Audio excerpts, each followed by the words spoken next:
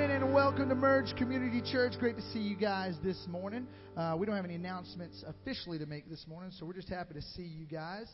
If you will get up and go create some kind of elbow handshake with everybody, just greet one another, say good morning, and we'll continue with worship right after that. Ready, set, go.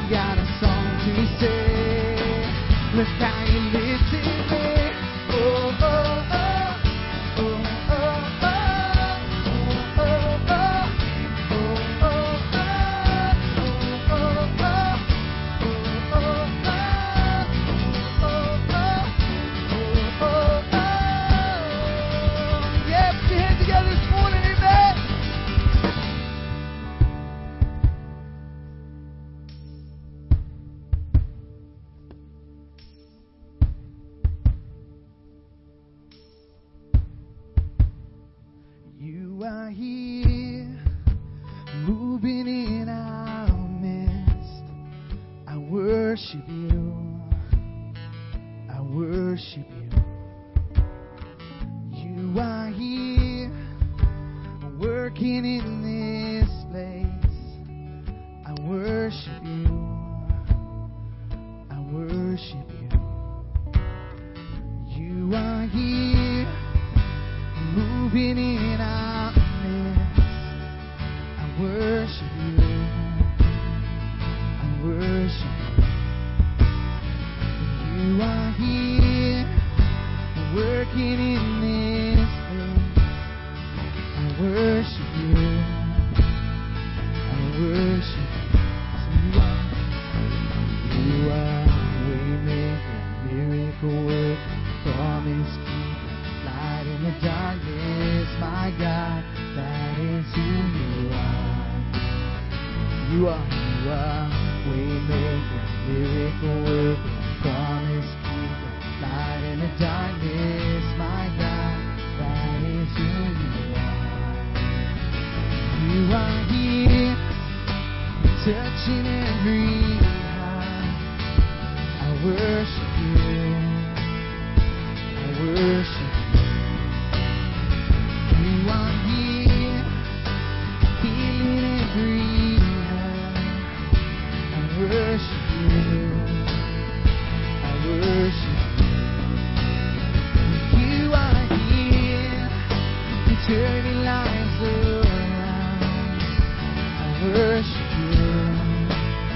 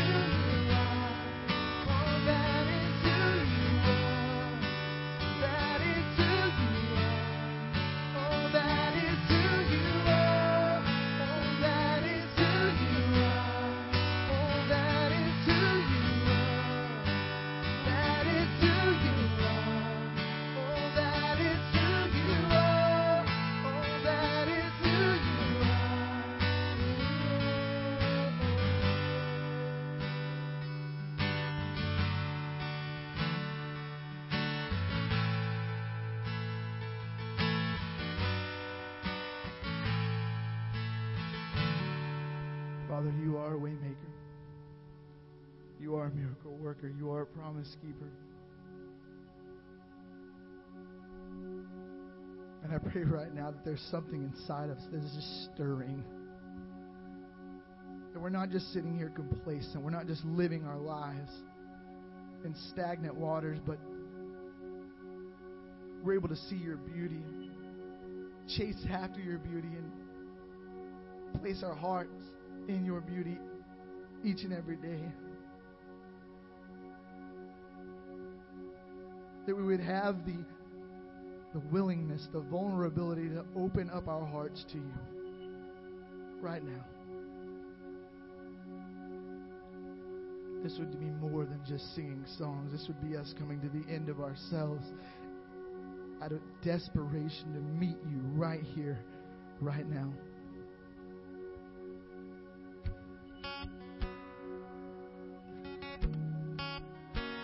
To be able to receive a touch, a glimpse of your heaven, of your perfection, of your beauty. We love you. We lay our hearts right now at your feet. In your Son's beautiful name we pray, we ask these things. Amen.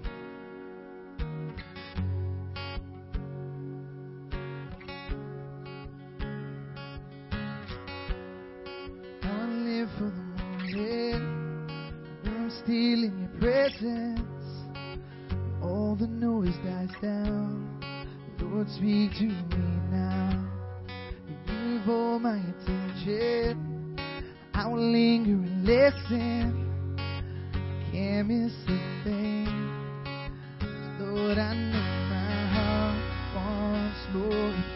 My heart wants something new, so I surrender. All I want is to live within your love, being turned by who you are. My desire.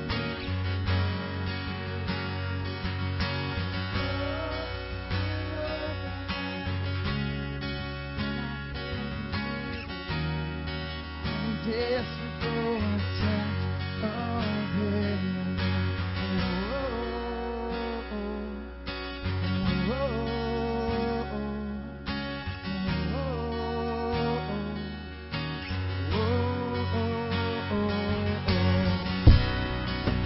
Fire in the morning, you're the cool in the evening, the breath in my soul, you're the life in my bones. There's no hesitation in your love and affection. It's the sweetest of all. And Lord, I know my heart wants more. My heart wants something new.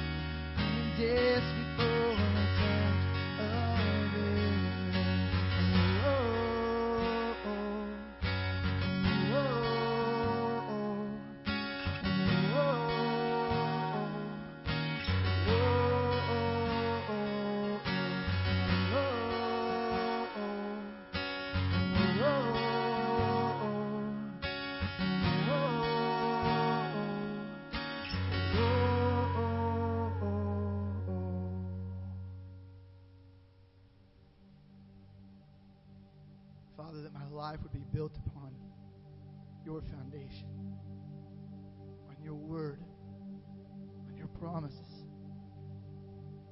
That I'd have the humility to be able to look at my life, at my story through your lens,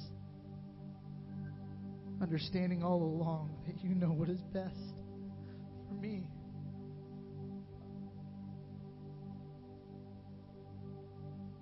Understanding that you're more powerful than the anxiety that's in this room. You're more powerful than the brokenness that is with us, that haunts us, that chases after us. You're more powerful than Satan who lures us. That we would build our lives upon that understanding. That we would put our trust in you alone. You are the King of Kings. You are the name above all names. And in this place, I pray we find a boldness in that. And that it wouldn't stop at these doors, but that boldness would lead us. It would lead us in our discussions. It would lead us in our differences. It would lead us in our lack of understanding. That we would build our lives on your foundation.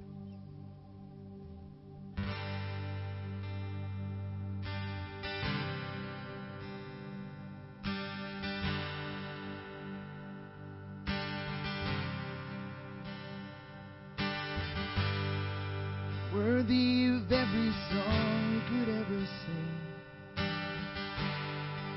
Worthy of all the praise we could ever bring.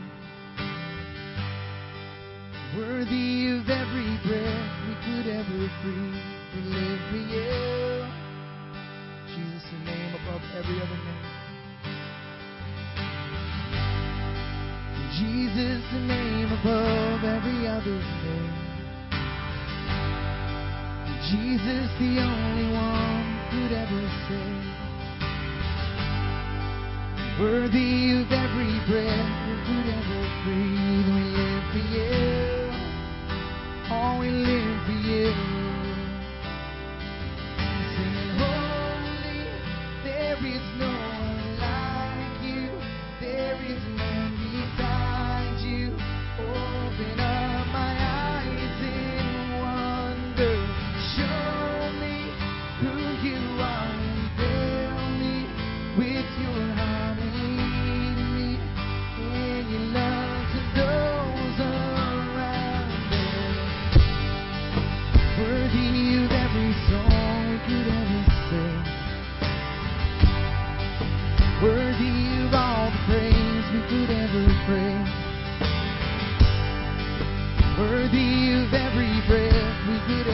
free. We live for you. Jesus, the name above. Jesus, the name above every other name. Jesus, the only one that could ever save. Worthy of every breath we could ever breathe. We live for you. Oh, we live for you. Sing it holy. Sing it holy. There is no one like you. There is none beside you. Open up my eyes in wonder. Show me who you are and fill me with your heart and lead me in your love to those around me.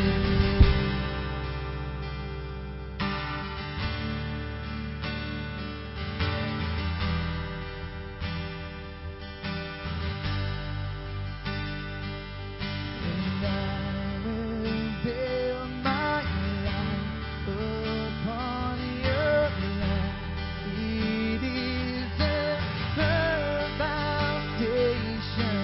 I will put my trust in you alone, and I will not be shaken. I will build my life upon your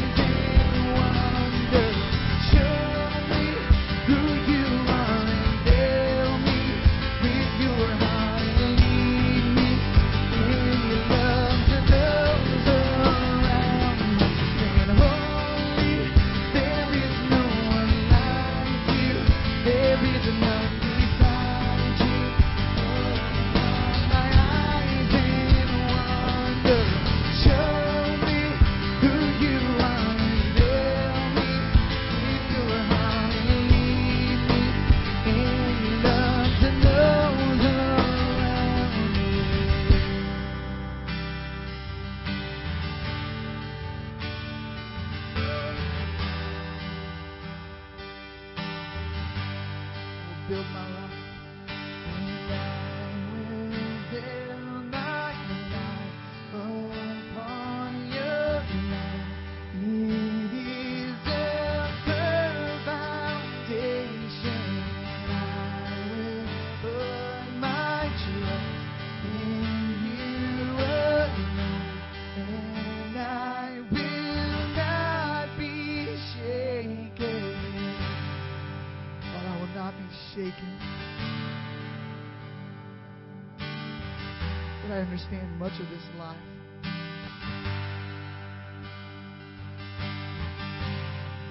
Much of this life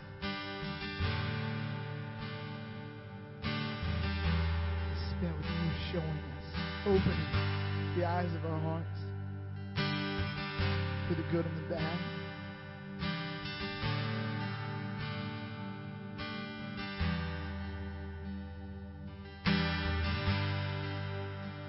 God, I pray that we would camp, we would base an understanding that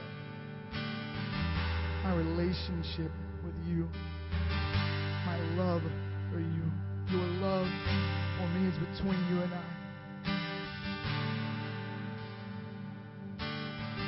But there are so many lost hearts right now, Father, that are around us, that are around this church, that are in our community, that are at our jobs. And they're watching. They're looking for answers. They're reaching. I pray that the life that you allow me to live speaks to who you are. That you would lead me in your love to those around me.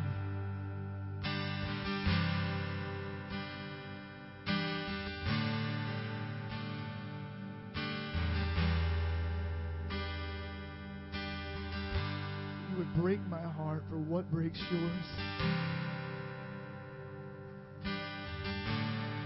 What is broken in all of us. That you would give me the wisdom, the strength,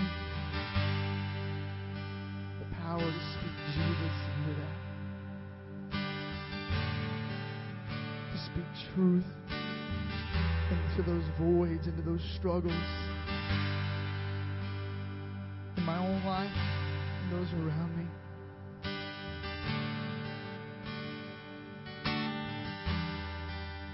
I love you, Father.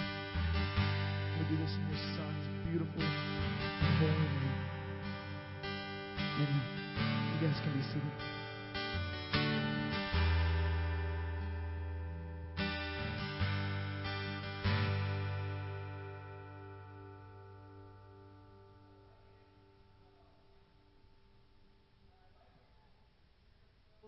There we go.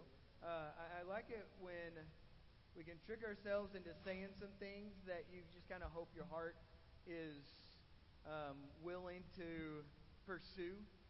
You know, things like, I will build my life upon your love.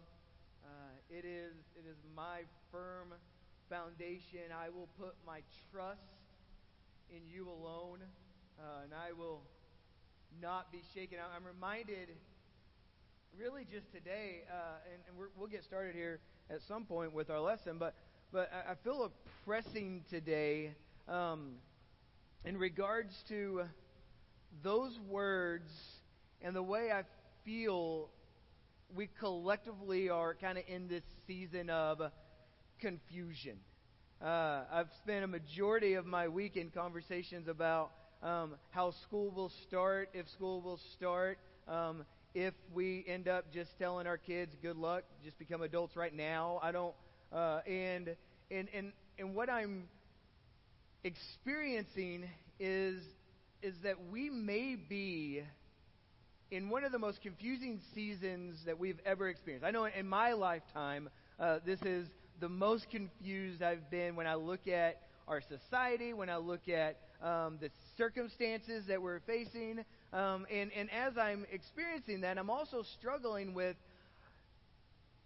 just, this is not a soapbox, this is just how I perceive things, that we are the least grace-filled people, but we want the most grace given to us. And I watched this in particular this week, and we're going to pray in just a moment. But I've watched this primarily online, which I know I'm with you. Everybody hates it, but none of us can stop watching Facebook, right? And I get our anxiety right now specifically about school, and I get that perhaps you want more information coming to you with more absolute thoughts, even though everything tends to be shifting from day to day. But I'm recognizing that the role of the Christian in this season is to rest on the foundation of the gospel. It's to trust in the goodness of our God. And it's to extend grace to people who don't have all the answers. Okay? And so as I say that, I get our anxiousness or our antsiness and things, but what I know is that we are blessed in our biblical community to have people who are in the room, who are being allowed to shape and being allowed to discuss and being allowed to ask questions. And here's the honest truth: in your own home, when you ask questions. Is it not true that one question leads to 8 other questions, and then you never really find a resolution? But we get to have people in our biblical community who are in those rooms, who are helping to shape those decisions. And one of the things I would like us to do before we get started in Hebrews is I'd like us to pray for them. And then I would like us to pray for our school district. And then thirdly, I would like us to pray for ourselves. That as we have the privilege to model the gospel in these most of uncertain times, that we would do so with the desire that I am building my life upon the rock of Jesus. That He is my firm foundation. He is the anchor to which my entire life finds its purpose. Okay? So we're going to do that, and then we'll go Hebrews 9 for a little bit. All right, let's pray. Father, we thank You that in every wave, and we thank You that in every shift of the wind, that You are constant. That we can rest on You, and we can lean towards You, and we can run toward You. And what we pray in this moment of that as we've been discussing just specifically about our school, we pray that You would grant wisdom to people who are making the calls. Father, our preference is what we consider a timely manner, but I pray You would help our hearts get around Your time. And so we pray for our administration here in Azle, that as they have discussions and meetings and they make decisions, we pray You would guide them. We pray for our administrators and our principals and our teachers, that You would give them You would grant them the reputation to be able to speak truth. And I pray for our church that we would be very aware of our conversations and our posts and our thoughts, that we would know that the ultimate desire of our life would be the proclamation of Your Son. That we would spend our time meditating on that and celebrating that. And when we're given an opportunity to speak harsh words against people in regard to things that we really don't even know about, we pray You would bind our tongues. Father, help our churches in this area be quick to listen, slow to speak, and definitely slow to become angry. Because, Father, we rest knowing that every circumstance is seen by You and is allowed by You. And so, Father, teach us how to put our hope and our trust in You and You alone. We love You. It's in Jesus' name. And everyone said, amen. All right. If you have your Bibles, let's go Hebrews chapter 9. Hebrews chapter 9. These past few weeks, we've been traveling through this book as we've dived back into it. And our focus has been on the role that Jesus serves as our great high priest. And more recently, we've been talking about the new covenant that He brings us in order to restore the broken relationship we had, or that we have, if you're not in Christ Jesus, with our Heavenly Father. And so you see, sin destroys and it kills, and because God the Father loves us unimaginably, He has always provided a way to restore fellowship with Him. And so the Old Covenant, which was introduced back in Exodus, brought with it our awareness of the law and the rituals and the offerings and the sacrifices.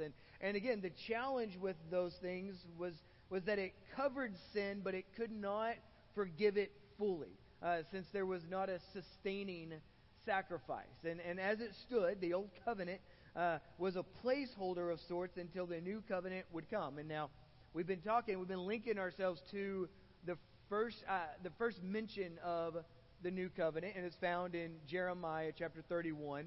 And then and it's most fulfilled in the life, the death, the resurrection, the ascension of Jesus Christ. Now the new covenant he brings not only restores fellowship with God, who loves us, but forgives and grants access to this intimate relationship with Him. Now remember, the old covenant, as it stood, it created these barriers between us and the Father in regards to the temple, and then even inside the temple you had the Holy of Holies where His presence resided. And then when Jesus comes along and what Jesus fulfills tears that veil.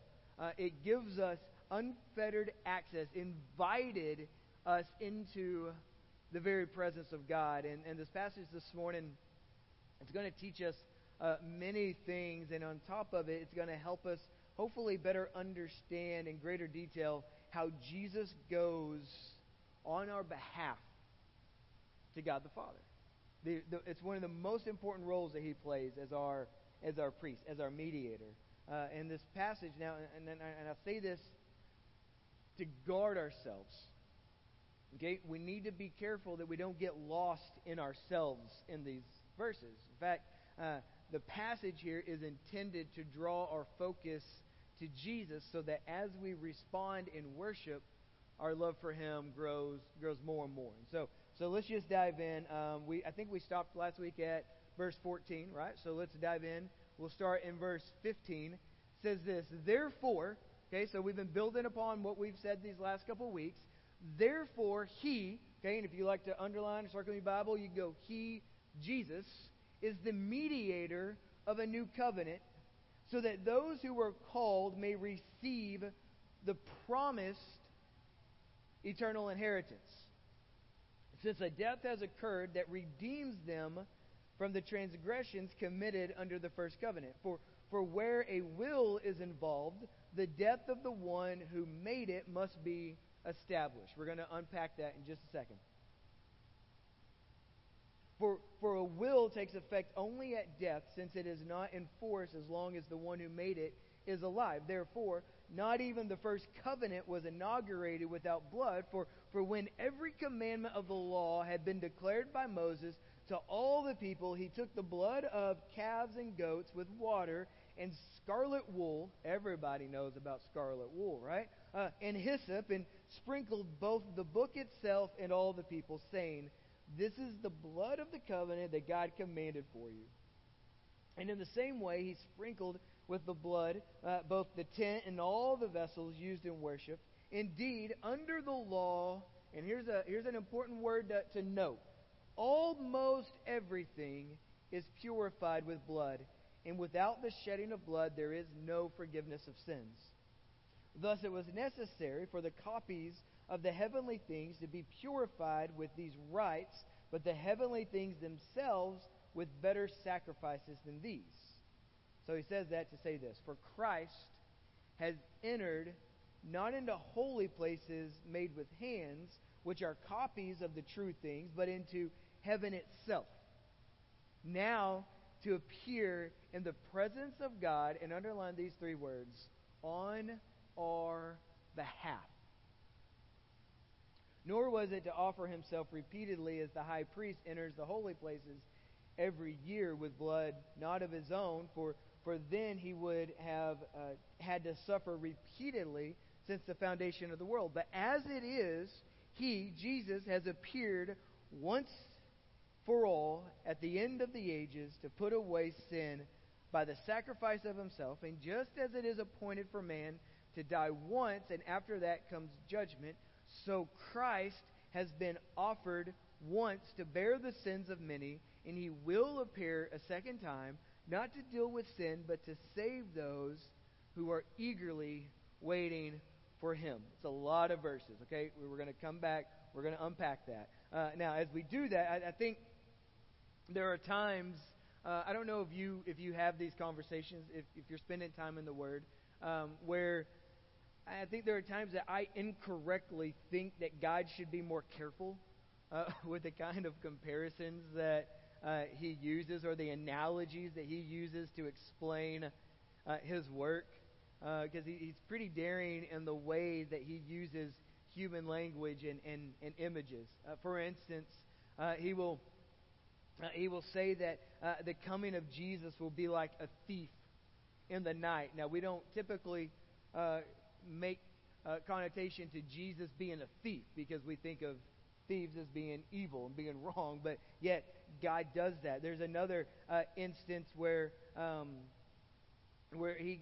God will compare His wrath to a man who is being raised from a drunken stupor, and the question would be, why does God do it this way? Why does God say that? Why does He use comparisons that could be confused or really lost in translation? And the answer is that every comparison could be misleading when the work of God is being compared to the work of man.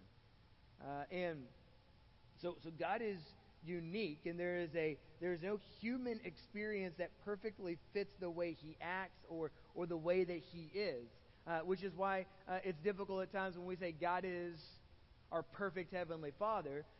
Our connection will firstly be to our earthly fathers, and we'll say, well, if my earthly father was good, then maybe he's like that. And if my earthly father was evil or bad, then we will struggle with that analogy. Does that make sense what I'm saying to you? Somebody's just nodding to get me to move along. That's fine. And so there's no human experience that perfectly fits. But if God wants to communicate with us, which He does, He has no other language but the language that we can understand. A human language that's been built around human experience. For example, let's use the term servanthood. When we hear that, we use human language that's grown up on us on the basis of our experience or our awareness of what servants look like, right? Many of us will go straight to Downton Abbey, right? And just the uplife of those guys. And if God wants to communicate something to us about that, then we have to understand that since He is like God, but since He is God and He's utterly unlike us in many ways, for instance, the language of servanthood is going to be misleading in parts. Okay, so we'll ask, okay, what comparison of this is true to God and what comparison is not? Because if we are called servants of God, if we are called to live in servanthood, then does that not mean that does that mean that we're not children of God anymore? Or if we're servants, does it mean that we're not heirs of God anymore? Or does it mean that we live in the servants' quarters and we have no place at the Father's table? Well, that can't be the case, because one of the things that God does for us in Jesus is He adopts us into the family. He adopts us and He brings us and He makes us heirs to the glorious inheritance that He gives us. So how do we reconcile those two things, with the exception of saying there are parts of the word servanthood that applies to God that are true, then there are parts that don't apply any longer. And I say that, and I don't say it very well, that in our verses this morning, the writer's going to introduce a comparison between the New Covenant and a last will and testament. And so we need to be careful here that we make sure we see parts of this comparison that are helpful and parts that can be misleading if they're viewed through the incorrect lens. And so we start by remembering the nature of the New Covenant. Okay? So God says this in Jeremiah 31, but He repeats it in chapter 8, verse 10 through 12 of Hebrews. He says, "For this is the covenant that I will make with the house of Israel. After those days, declares the Lord, I will put my laws into their minds, and I will write them on their hearts, and I will be their God, and they shall be my people. They shall not teach each one his neighbors and each one his brothers, saying, Know the Lord, for they shall all know me, from the least of them to the greatest. For I will be," and this is so beautiful, "for I will be merciful toward their iniquities, and I will remember their sins no more." So in this arrangement, God no longer writes His will on tablets of stone outside the heart. He moves by His Spirit inside our hearts, and He makes His will part of what we love. He changes us from the inside out so that we love what He loves. And not only that, it says that in the new covenant He is merciful to us in our transgressions, and He remembers our sins no more. And my fear is that we will hear this promise of God, and it will be like us telling our teenagers something incredible, and them look and say, "Oh, cool." That your Heavenly Father will look at your transgressions, He will look at your iniquities, and He will forgive them, and He will remember them no more.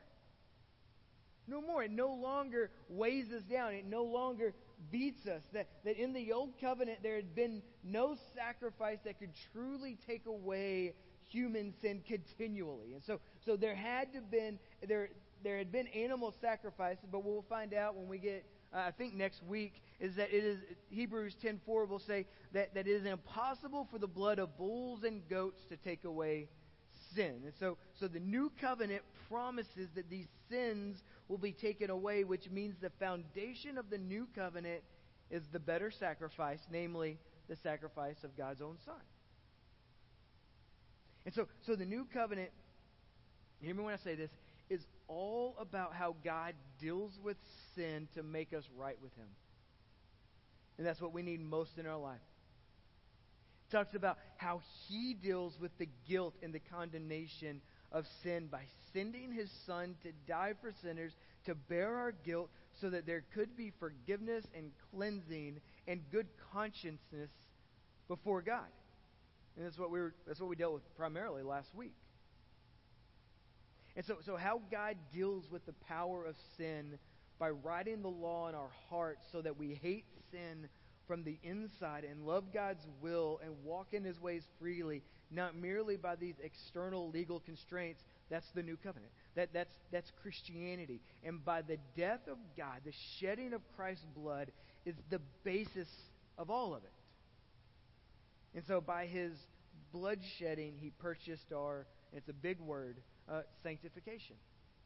Our ability to grow up in Christ. He took away our guilt and He takes away our corruption. And now when we get here in Hebrews 9:15 through 22, the writer gives a new slant on the new covenant. He compares it to a last will and testament. Now, most of us will understand that, right? In verse 15, he says that Christ is the mediator of a new covenant, and then he refers to Christ's death that redeems from sins as the first covenant, that the first covenant could not take away those sins. And he says this new covenant is based on the death of Christ, and that it happened so that all who might receive an eternal inheritance. And so far this sounds just wonderfully familiar, right? Jesus died so that I could be free. But then in verse 16, he makes this comparison between the new covenant and a last will and testament. Now most of us kind of know what a last will and testament is, but maybe the kids don't. I don't think Mark does, because he's Mark. So let's talk about what it is. A last will and testament is a very important, very official legal paper that a person writes down to say what should be done with his possessions after he dies. Right? That's a last will and testament. Every adult should have one. In fact, Misty updates ours frequently, and she says she loves me so much she keeps putting money on my life insurance policy, for my benefit. And so every adult should have one, and that's the comparison with the new covenant that the writer makes here. For where a will, verse 16, for where a will is involved, there must of necessity be the death of the one who made it. For a will is valid only when men are dead. So when Jesus dies, He brings in this last will and testament, right? So how do we reconcile the last will and testament of Jesus, right? In short, it did not come into effect until His death and His resurrection and His ascension. And we can go many places in the Bible to help kind of reconcile this, but I don't think we have to, because I believe that these verses this morning, that this passage is helping us understand that. And so I want to give you three truths that we make about Jesus that will hopefully help us better understand the will of God being separate from the will that Jesus makes when He says, I'm going to prepare a place for you. When He says, it is through me you find the forgiveness of your sins. And so the first truth is simply this, that Jesus goes to God on our behalf. On your behalf, I should say. Let that just sink for a moment. Jesus goes to God on your behalf. Therefore, verse 15, He is the mediator of a new covenant so that those who are called may receive the promised eternal inheritance, since a death has occurred that redeems them from the transgressions committed under the first covenant. Verse 24, for Christ has entered. This is so important. For Christ has entered, not into holy places made with hands, which are copies of the true things, but into heaven itself, now to appear in the presence of God on our behalf. That's what's happening right now, in this very moment. These verses are tremendously important when it comes to how we understand our relation to God and the reason, really, for the confidence we can have as we serve as witnesses of the gospel. Because everything, hear me when I say this, everything hinges on Jesus. And this is the best news. It's the best news we can rest in, that verse 24 needs to be committed to memory, and it needs to be celebrated frequently, that right now, in this moment, Jesus goes to God on our behalf, and we are considered forgiven and redeemed and included into this great story that He's telling. That even on your best day ever, right? Your best day ever, you cannot be pure enough or holy enough without Jesus. You can't. And so His sacrifice is the most important action that will ever happen to you. That He's not just holding back the wrath of a holy God, though that is an extension of His mediation, that He's creating a path for restored fellowship of the God of love, as John will tell us in 1 John, that our sin broke covenant and fellowship, and Jesus restores our brokenness continuously. Continuously. So there will never be a moment, no matter how many years you are found in Christ, that you say, I don't need His work anymore. I've grown up enough. I'm mature enough. I'm good. He's continually working in us and around us and through us for the purpose of God's glory. Number two, Jesus sacrifices Himself once and for all to put away sin, making our salvation possible. Verse 22, indeed, under the law, almost everything is purified with blood, and without the shedding of blood, there is no forgiveness of sin. Right? And this is why Jesus tells His disciples that He must go to Jerusalem and He must be killed in these moments where they say, hey, that sounds like not a fun thing to do. Let's do something else. And He says, no. He says, it's by my blood that will bring the forgiveness of sins. And so I go straight to it.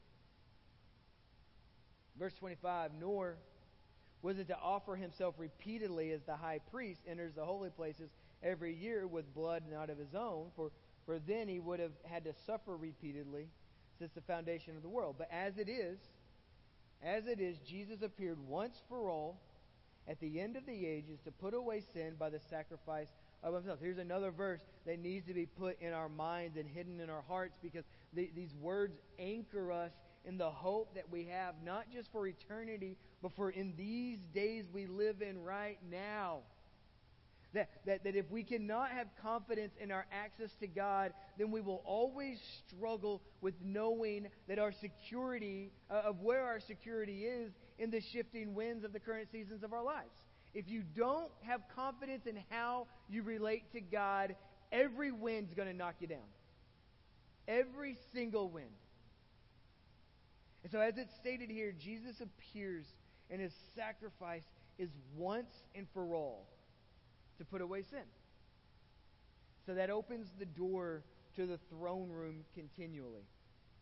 Not contingent on hours of operation, not contingent on if you can buy enough tickets at the ticket booth to get in, right? That we have confidence that we can go to the holy places where the old covenant once kept us out. And what this is really revealing to us is the intention of our Heavenly Father. That He is merciful, and He is compassionate, and He has a deep desire to adventure in life with us. And you know how we know that? Because He made the door possible. He opened it for us. We don't come knocking. He says, I want to open the door through my Son. Number three, Jesus is coming back. Some of us celebrate that, and some of us are like, oh, that's weird. But He's coming back. In fact, I've been reading the Bible. I'll tell you the exact... I'm joking. I don't have that. I know He's coming back. When? When God says it's time to come back. And just as it is appointed, verse 27, and just as it is appointed for man to die once, and after that comes judgment, okay? That's the way it works. So Christ, having been offered once to bear the sins of many, will appear a second time, not to deal with sin, but to save those who are eagerly waiting for Him. So let's be clear here. Every person has a single life before eternal judgment. Okay? We all live one singular life before we stand eternal judgment. There's no reference here to intervention after we die if we have not already received forgiveness. Okay, I get that might not be in our world of I want 50,000 different options for my choices here. That's not the way God made it. And that's according to His mercy, He's given us this one true way.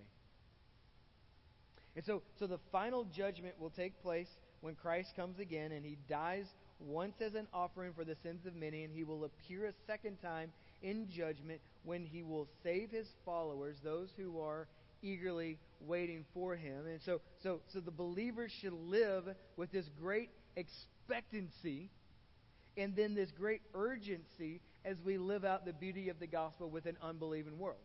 Okay? That's our role. Like people say, well, what am I, if I'm waiting for Jesus to come back one day, what do I do in the meantime? You live with great expectancy, you wait eagerly for Him, and then you live with the urgency that those who are far from God need to find life in Jesus Christ. That's the reason you are breathing right now if you are in Christ Jesus. If you are not in Christ Jesus, the reason why you are breathing right now is because God is reaching out to you. And in His mercy, He's given you time to give your life to Jesus. So for the believer, the return of Christ should not be a fear-filled experience because we're taken from brokenness to perfection. We are. We get to see clearly what our developing faith is trying to mature in. And I remember as I was growing up, and I don't do this as much as I used to, but I would hear a pastor, and I would be like in Alan's shoes. You know, I'd be 14 years old, and I would hear a pastor say, Jesus is coming back, and I'm like, I'm really cool with that, but there are things I want to do with my life before then. And so you bargain with God Almighty, like, hey, I know you're worried about everybody, but let's talk about me for a moment. And here are some things that I would like to do before Jesus comes back. Okay? And I'm just going to leave a lot of those there because a lot of them are selfish. And then what I'm learning now is that when Jesus comes back, it's glorious. That when He comes back, all of these anxieties we experience today, all these uncertainties we feel today, that they're no longer weighing us down. And that's not to say that all anxiety is evil, because I think our anxiety and our worries could or should press us to Jesus. It really should. So we can start wrapping this up. And so here's what this passage is ultimately telling us. That the death of Jesus makes us inheritors of what He's accomplished. That's what it is. So when Jesus dies and his will is enacted, right, and is being executed, I should say, we get to go to the room and they get to read it out. And what we get to know is that when he died, all the promises that he has made about himself come true. Because up until that point, he was just talking. So when he died, when it says, you can be forgiven for your sins in me, that became true. Because he didn't just die, he comes back. He doesn't just come back, he ascends. Where the writer of Hebrews will tell us he is in the presence of God in the holy place, in the heavenly place. So we are secured in his last will and testament. Some of the most compassionate words you will ever read in life are the promises that Jesus makes us that he is going to prepare a place for us. Or that no one takes his life away, that he lays it down as a ransom for many. Or it is for our benefit that he goes so that the Holy Spirit may come. And my prayer is while we consider these great truths in Hebrews, particularly Hebrews 9, is that our eyes would see Jesus more clearly and our hearts would celebrate him more passionately because we have more confidence in understanding the role that he plays and why he is so much more important than all the other circumstances of our lives.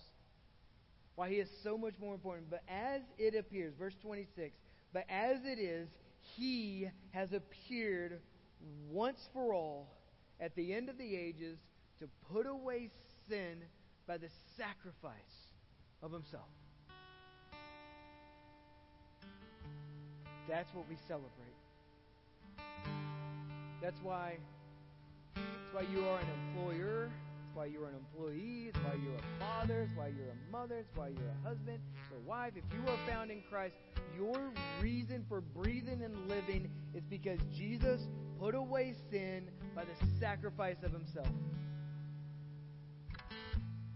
And that should... I don't know how that stirs you or if that stirs you.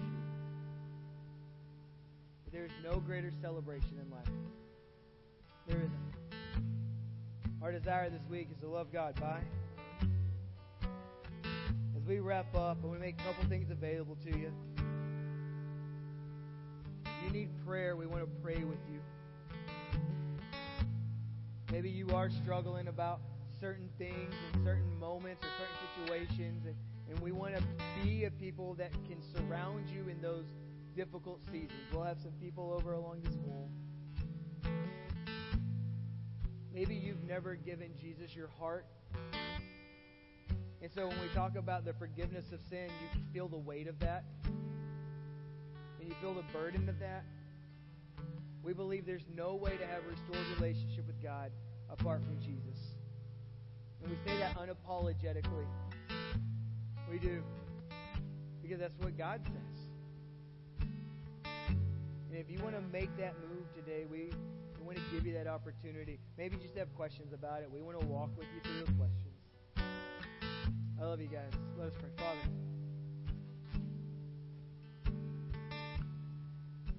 we thank you for the gift of your Son. We thank you that we get moved from glory to glory because of who he is.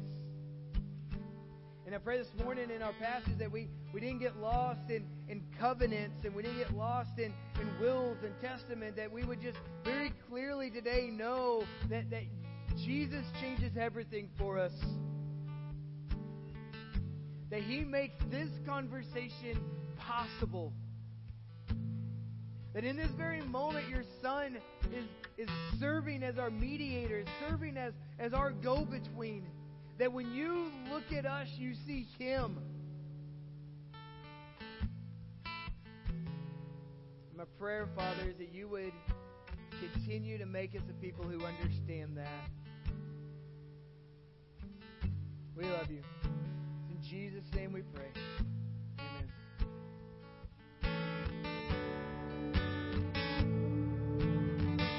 Even when I don't see it, you're working. Even when I can feel it, you're working. stop working. Never stop working. Even when I